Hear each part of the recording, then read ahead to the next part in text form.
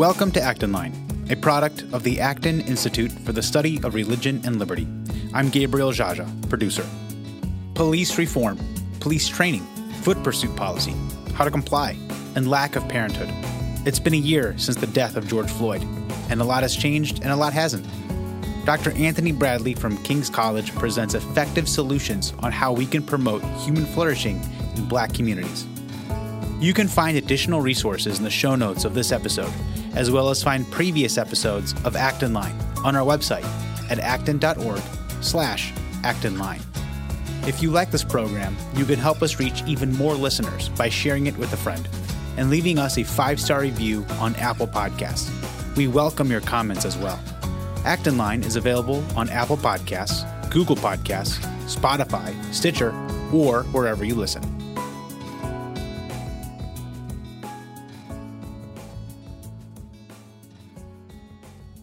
I'm joined today by Dr. Anthony Bradley. He's professor of religious studies and director of the Center for the Study of Human Flourishing at the King's College, theologian in residence at Redeemer Presbyterian Church, Lincoln Square, and serves as a research fellow at the Acton Institute. Dr. Bradley lectures at colleges, universities, business organizations, conferences, and churches throughout the U.S. and abroad. His writings on religious and cultural issues have been published in a variety of journals, including the Philadelphia Inquirer, the Washington Examiner, Al Jazeera, the Atlanta Journal-Constitution, Detroit News, Christianity Today, and World Magazine. His latest book, Why Black Lives Matter, was published in October 2020. Dr. Bradley recently hosted an Acton Lecture Series event for us on this book, which we will include a link to in the show notes. Anthony Bradley, welcome back to Acton Line. Thank you so much for having me. Delighted to be here again. So last time we talked to you on this podcast was an episode released on June 3rd of last year. And it was the most downloaded episode that we had of the podcast last year, which is something that we're proud of and is also somewhat tragic considering the subject matter that we were discussing, because it was in the wake of the death of George Floyd and the protests that grew out of that incident. We're short of a year later from the last time we talked to you about this. And I'm curious, now that we have, in that intervening time, we've had a trial and a verdict in the trial of Derek Chauvin, the police officer, now found guilty of murder in the death of George Floyd. We've had other police incidents, some quite recently that I think we'll get to in a little bit. But I'm curious your thoughts on that incident and what happened in the 11 months since the last time we talked. What do you think has developed? What has changed for the better, for the worse in that time? Wow, that's a fantastic question. I really can't believe it's been almost a year since we had what I would say is a paradigm shifting, a conversation about race and policing in urban areas. I think, we've seen that the rule of law works, right? That when people violate the rule of law, when the rule of law is able to be applied in the way that it was intended, even police officers, right, are not above the law. And so when we allow the law to do its job, I think that in cases where the evidence is really clear, the law is going to execute verdicts, and that's been a great thing. I think what we're also seeing, and maybe this is in part some aspects of the media's undoing, is that we're getting a skewed perspective that on the one hand we have a sort of massive problem with policing and African Americans in particular. That is that there is this sort of massive problem of police killing black people, particularly black men.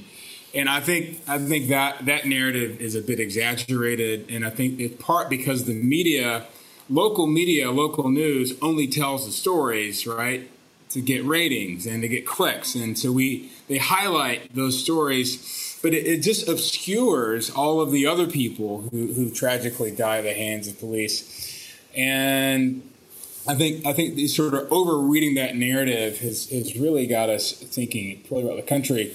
But then secondly, we're confronted with the challenges of policing, in particular, some of the ways that policing reform has has been facilitated because of this. And I think, we have to be honest to say that policing is a hard job. I have friends who were cops, and in those moments where it's really tense, it's, instincts and training kick in. I don't believe all cops are bad cops, but there's certainly space and room for improvement. And I would lastly say, I think there's also space and room for us thinking about whether or not we may be over-policing certain communities. And by that, I mean also using the police to do things that police aren't trained to do. The protests that emerged in the wake of the death of George Floyd and that continued in various ways throughout the last 11 months or so, do you think that there has been anything fruitful that has come of that? You had, when we discussed this on the last episode you were on, that there was rioting also associated with those protests. If we're looking at them as being hopefully a vehicle for some kind of reform, do you think there's been any fruitful movement on reform as a result of those protests?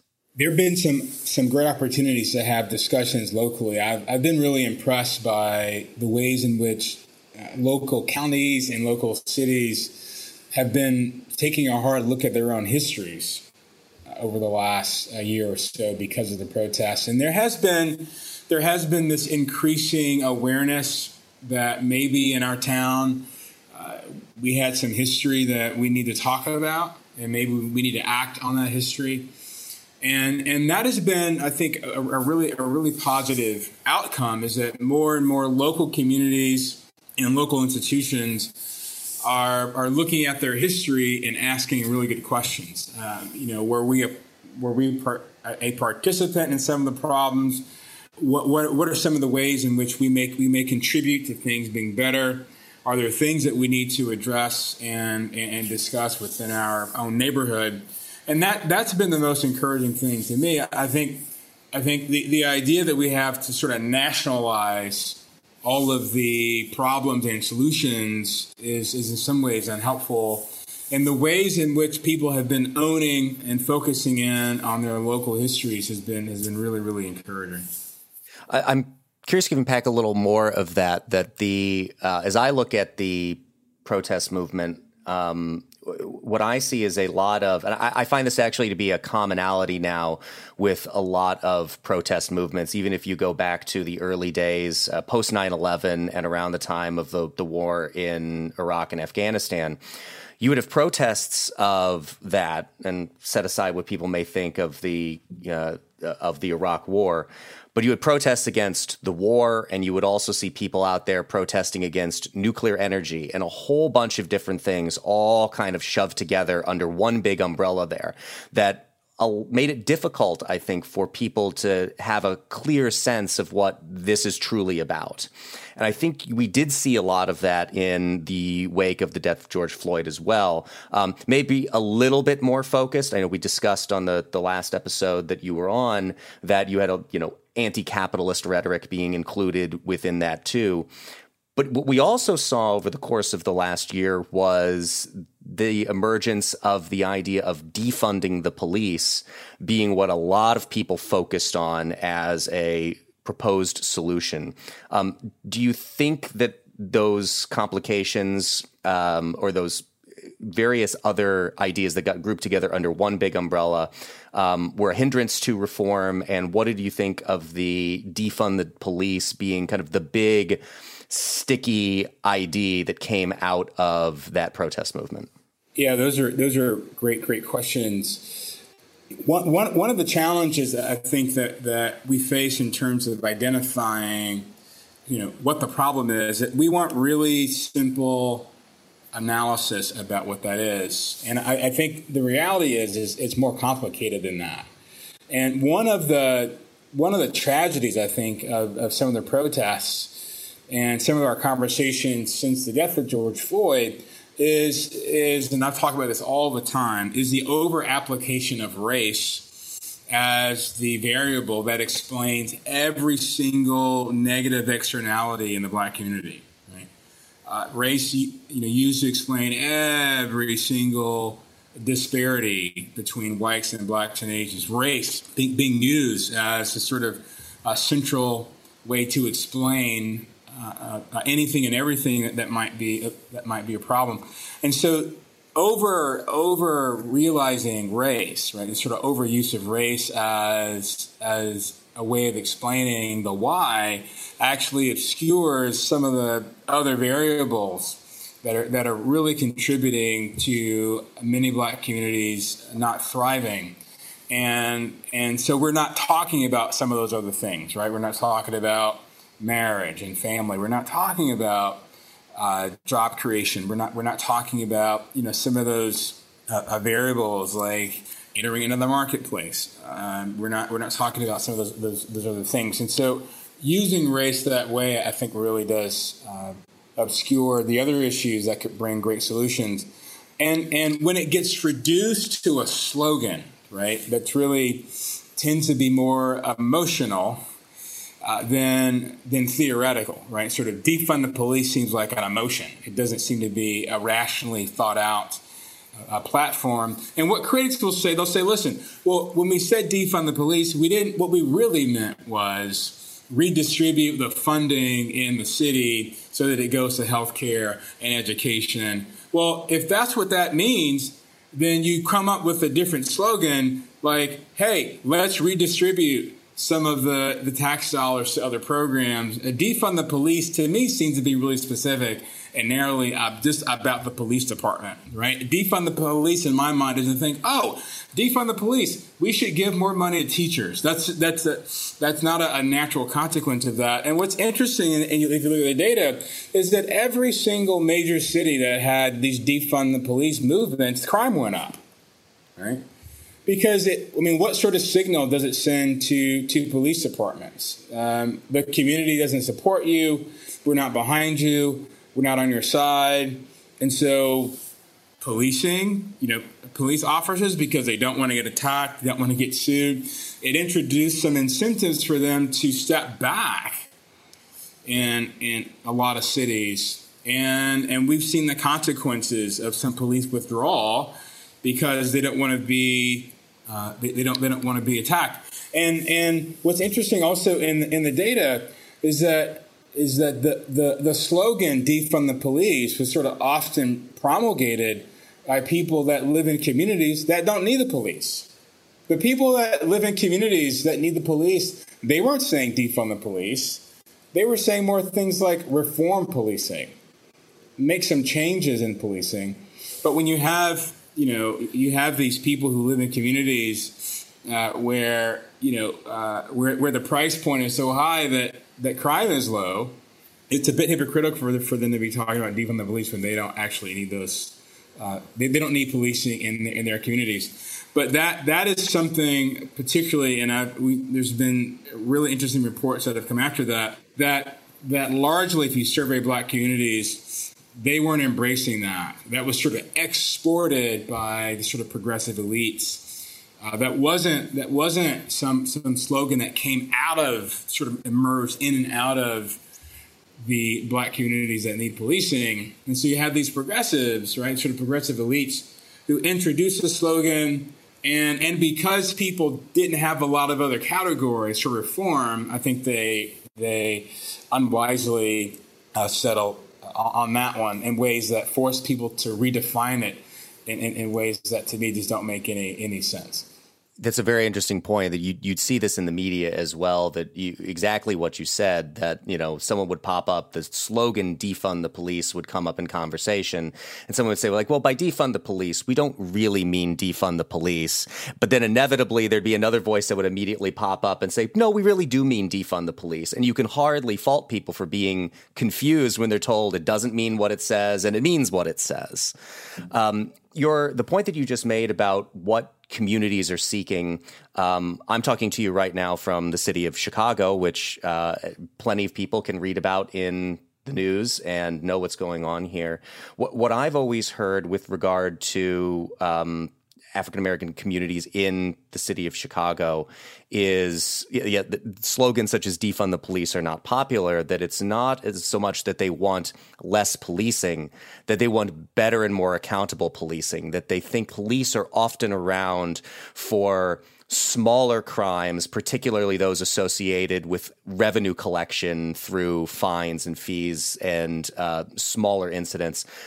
But everybody knows about the shootings and the murder problem in the city of Chicago, and they feel they're not present enough in preventing and solving those kinds of crimes. In your study of this, have you seen, is that a common experience in cities around the country, or might that be more unique to the city of Chicago?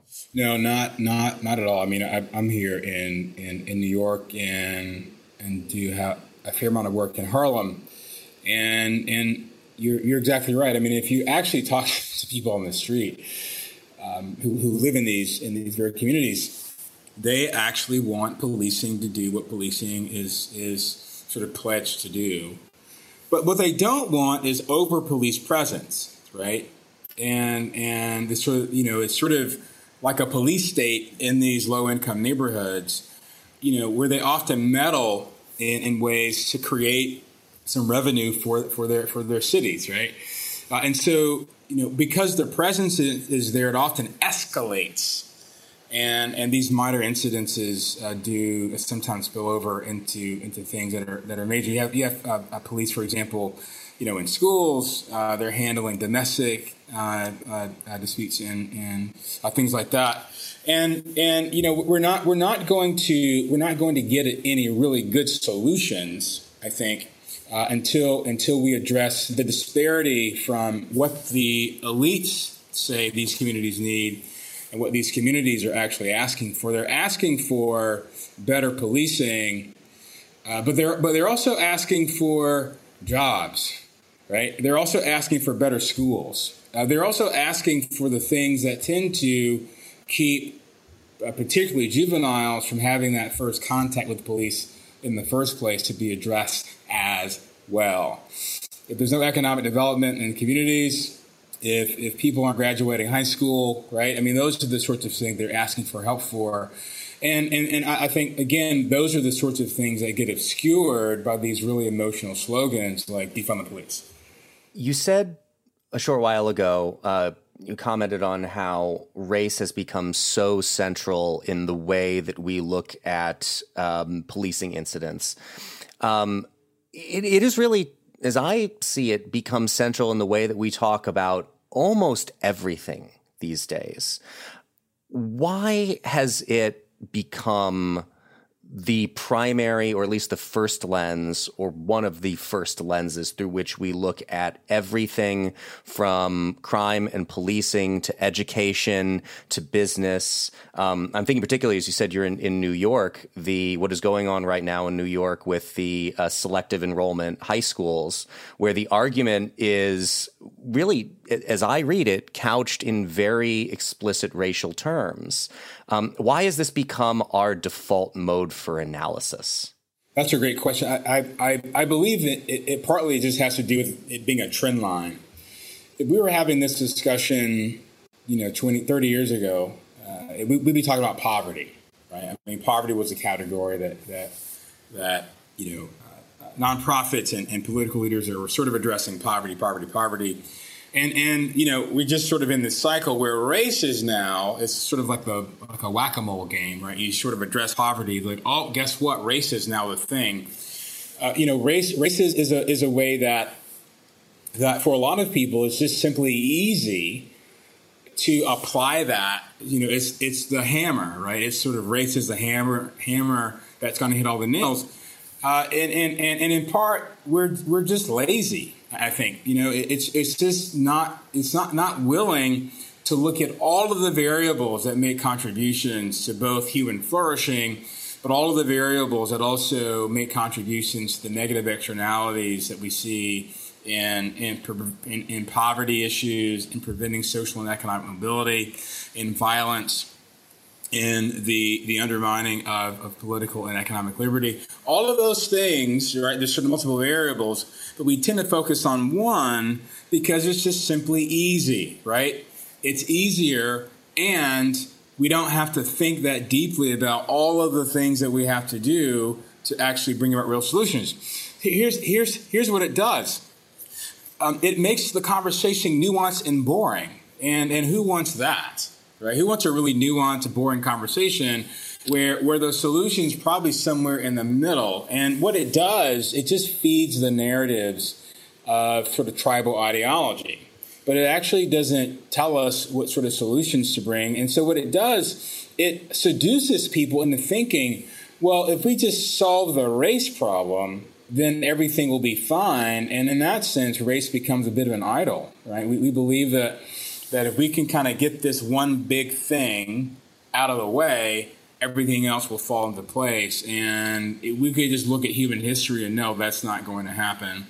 But in this current environment, race is being used as the hammer for all nails that keeps us from thinking really deeply. And it's really sad because, if you were to ask me, is racism a problem in America? Well, I mean, yeah, but so is gossip and slander and people being mean and stupid and ignorant. I mean, whenever you have a community of people, you're going to have people that struggle with their moral virtue and composition. And so, yes, there's lots of isms, right? But the question is racism something that prevents people from progress and thriving? And people want to argue that race is that thing, but we have to look at the data to see if that's actually true. But racist gives us a really convenient way of not doing our homework. Why do you think it is so hard for people to accept something that you hinted at there, that we are fallen creatures, and that the idea of getting rid of racism as a problem is no more possible than abolishing our fallen nature? Why is that so hard for people to accept and want to believe in this idea, despite all evidence of this kind of perfectibility of man, that we can solve racism forever and there'll never be any kind of race-motivated hatred ever again? Yeah, that's a great question. You mentioned the phrase "the perfectibility of man." I think ultimately this comes down to anthropology, right? I mean, what do you believe constitutes not just the nature of the human person, but what motivates humans? Right? What actually causes humans to move towards some particular ought? And if you believe that what really motivates sort of human nature to act as something that is related to their own self-interest and selfishness, then you're going to think about problems and solutions with respect to that. When you believe that the human person doesn't really have a nature, right? They're in some ways a clean slate, a tabula rasa of sorts. And it's the institutions in society that motivate human behavior.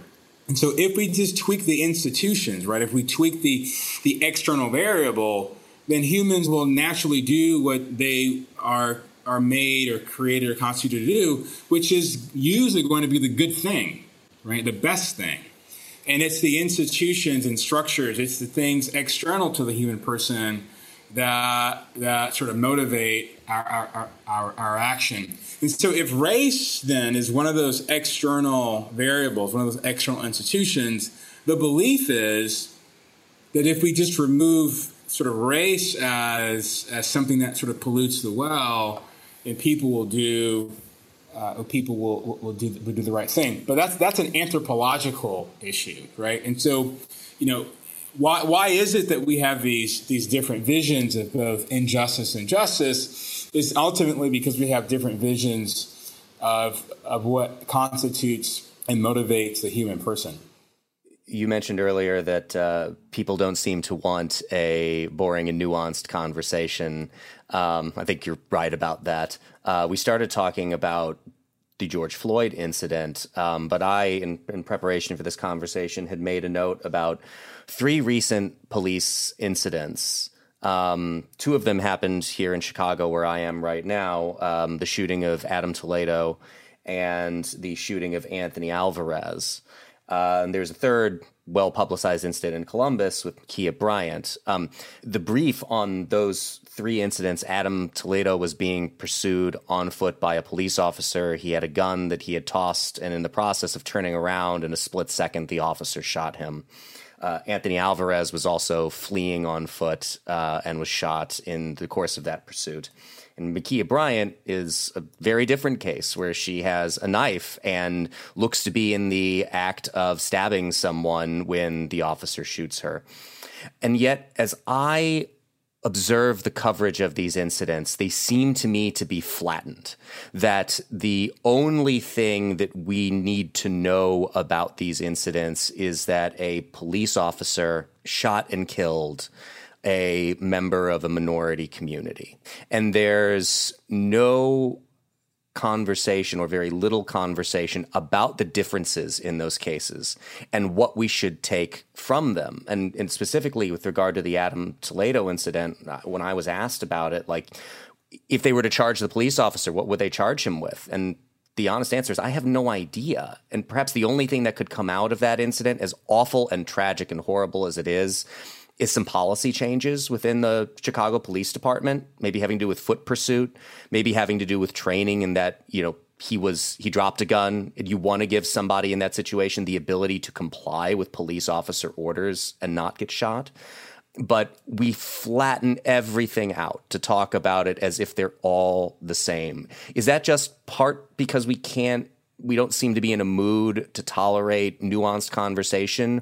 Or is it just back to we just have one lens of looking at all of these things and just can't get out of that myopia?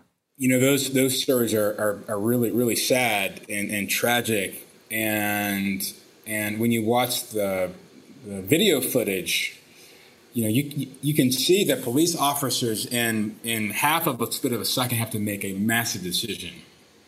And so you can see some of the challenges there, and you're exactly right. They get flattened because the narrative and the basis from which analysis is done is ideology, not evidence. It's not data, and this is why I opened with talking about the rule of law. If you value the rule of law, then you don't arrive at conclusions unless the law has made clear, right, based on the evidence and the data, what actually happened.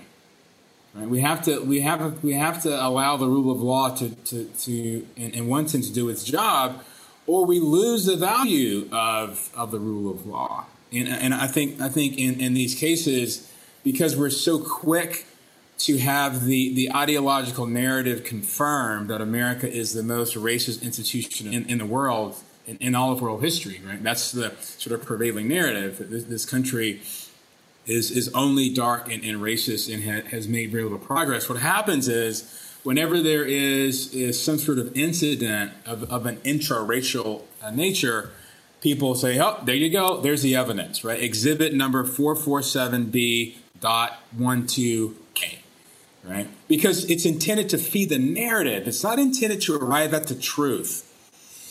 And that's, I think, what we've lost in this conversation, is arriving at the truth, so that the truth can direct the reforms, and so that the truth can actually help us arrive at what we need to do to make real progress.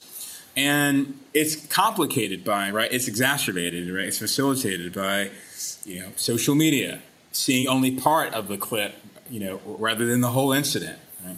We see 10 seconds.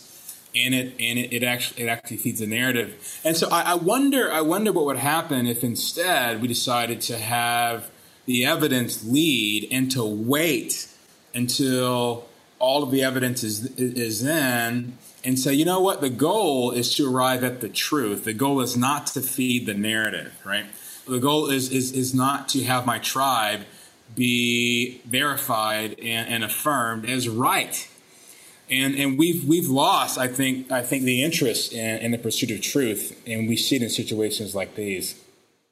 What you said there, the Adam Toledo incident specifically sticks out to me, because even how deceptive what seems like the evidence can be, is if you had watched news coverage here in Chicago or if you'd been on Twitter, you see the still frame of Adam Toledo turning around, seeming to have his hands up, which is a freeze frame of about a 1 second part of a video that is a much longer video, and it's all out of context. And you could look at that part where he has his hands up and say, this is completely outrageous, without even having the 1 second where he's turning around, and without having the entire video where you see what led up to it. I think that's an incredibly important point. I was just going to say, on that particular story, because I've posted that freeze frame shot. I think for me, that shot of that kid with his hands, sort of approaching the sky, somewhat uneven, just really spoke to the tragedy of the entire situation, right? Just the sadness of this sort of conflation of lots of terrible things. You have a young teenager in the middle of the night with a weapon in his hand running from the police. Stop. What? I mean, we have to talk about that, right? Why is that happening, right? And then secondly, we just see the reality of what policing is like, right? You have to make a decision. And my guess is that this officer won't be charged with anything ultimately, because of the juxtaposition of the action that he took and the context of this kid having a weapon in his hand, right?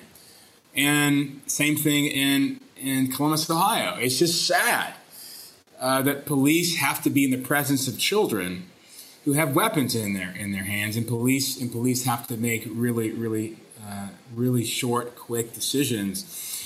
And what makes policing, I think, so heavy is that when we make a mistake at work, right?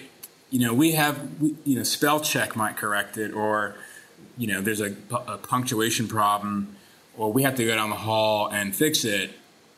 For police, when they make a mistake, people get hurt, or in some cases, people may die, right? And I think what we saw in that Toledo case is that the convergence of all of those things that really made it really sad. Even if you took that frame and froze it and just sat and thought about the tragedy of it, you have to wait until all the evidence is in to sort of explain, is it unreasonable that this situation ended up tragically the way it did? And people asked me early on, like, what do you think? And I was like, I want to wait, right? I want to wait and see what that context is. I had a professor in seminary who used to always say, context is your friend, right? Context is your friend. And I think pursuing the context is something that we need to be even more committed to in situations like this. I get the sense that if that officer is not charged, as I agree with you, I think it's unlikely that he will be, but that if we did get some kind of reforms to the way that the Chicago Police Department operates, having to do with what they do and when they engage in foot pursuits, possible modifications of the way that they're trained, so that as you would want, if an officer gives a command for someone fleeing to drop a weapon, they have a chance to comply with that. But then the officer's still not charged. I get the sense that all the focus would be on outrage over the officer not being charged and not as much on the reforms that had happened there. Do you think that's accurate? I mean, that's likely going to happen because people aren't focused on letting the evidence and the data interpret context like that. And on the one hand, we want some resolution, right? It's just so tragic. We want to flatten it out and make it make sense, and we want to resolve all of the tensions that make us so uneasy about the pain that we experience when we see things like that. And again, we're just confronted with the reality of how messy these things can actually be. And you're right. We need to think about, maybe we need to change the ways in which policing happens with foot pursuits. A lot of police departments have changed the way that they pursue, stolen vehicles, for example. A lot of police departments just let the person steal it and just wait because of the accidents that happen. And so it's not worth it. And so maybe they have to discuss what constitutes a reasonable and a legitimate pursuit. The challenge is, when the pursuit is with someone that has a weapon, that's different than the pursuit of someone who stole some candy or stole a cell phone. But if the person has a weapon, then that sort of changes the nature of the discussion. We may have to make some room for that. But I honestly think that police are the ones who should be having the discussions about reforming their own practice. I don't think it's my job as someone who's not an expert in policing to tell them, what they need to do. I think law enforcement as an institution, as a sphere, really has the expertise to know what's best in terms of two things, right? Protecting the public, but we also want these officers to go home at night or go home in the morning after their shift. I mean, these are men and women that have families and responsibilities, and they're connected and things like that. And so we have to, right? We want to somehow mediate between protecting the public, but also not putting officers at unnecessary risk. Let's conclude here. You just discussed the importance of police departments and police officers and their knowledge and involvement in making reforms that would make their profession and what they do on a day in, day out basis better.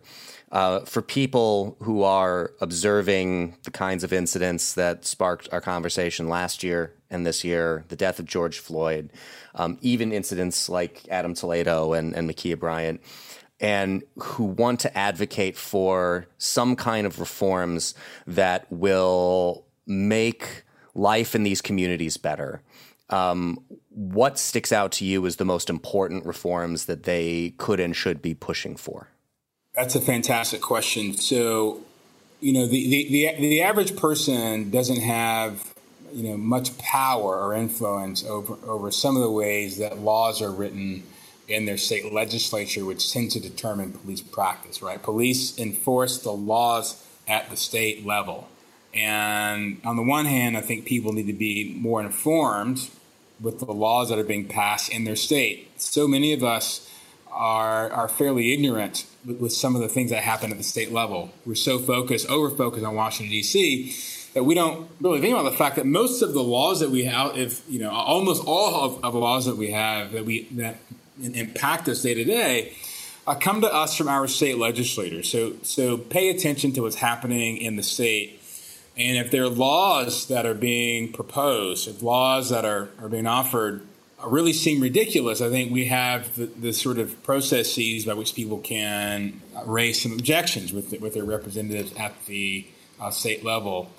Secondly, I would say, and even maybe more largely, while those structural reforms happen, we also need to be working really hard to put people in the sorts of positions where they're not going to likely have contact with police, period. And there are some things, right? We know the data is very clear.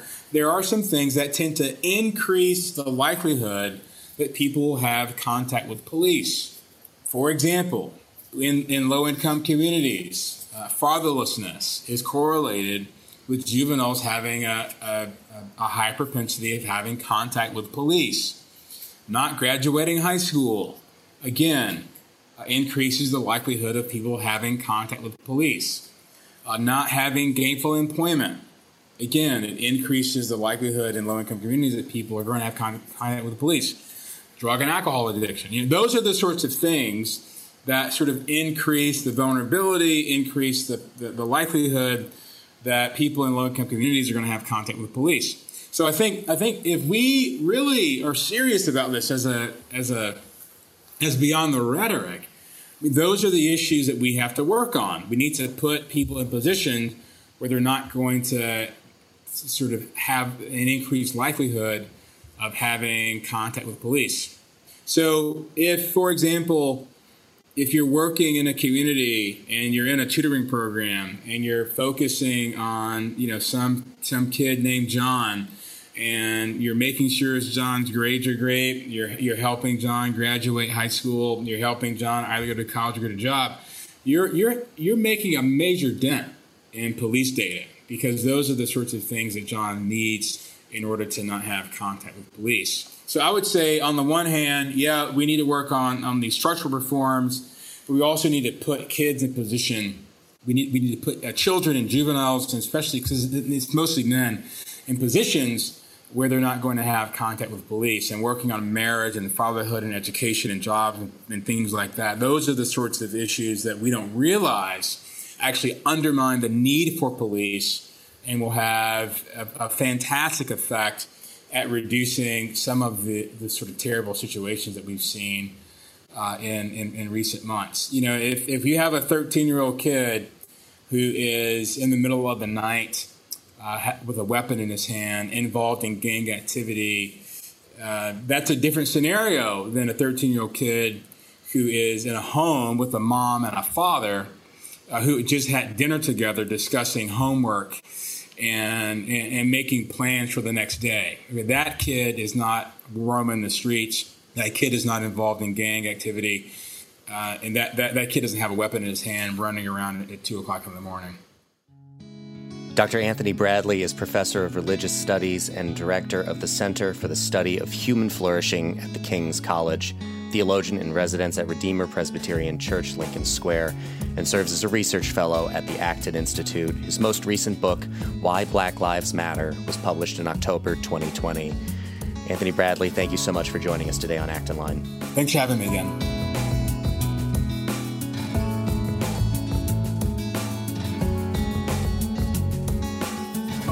As always, thank you for listening. Our team loves putting this podcast together for you.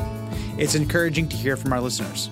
Feedback is incredibly important to us because it lets us know what you like to hear more of, including the kinds of topics you're interested in most.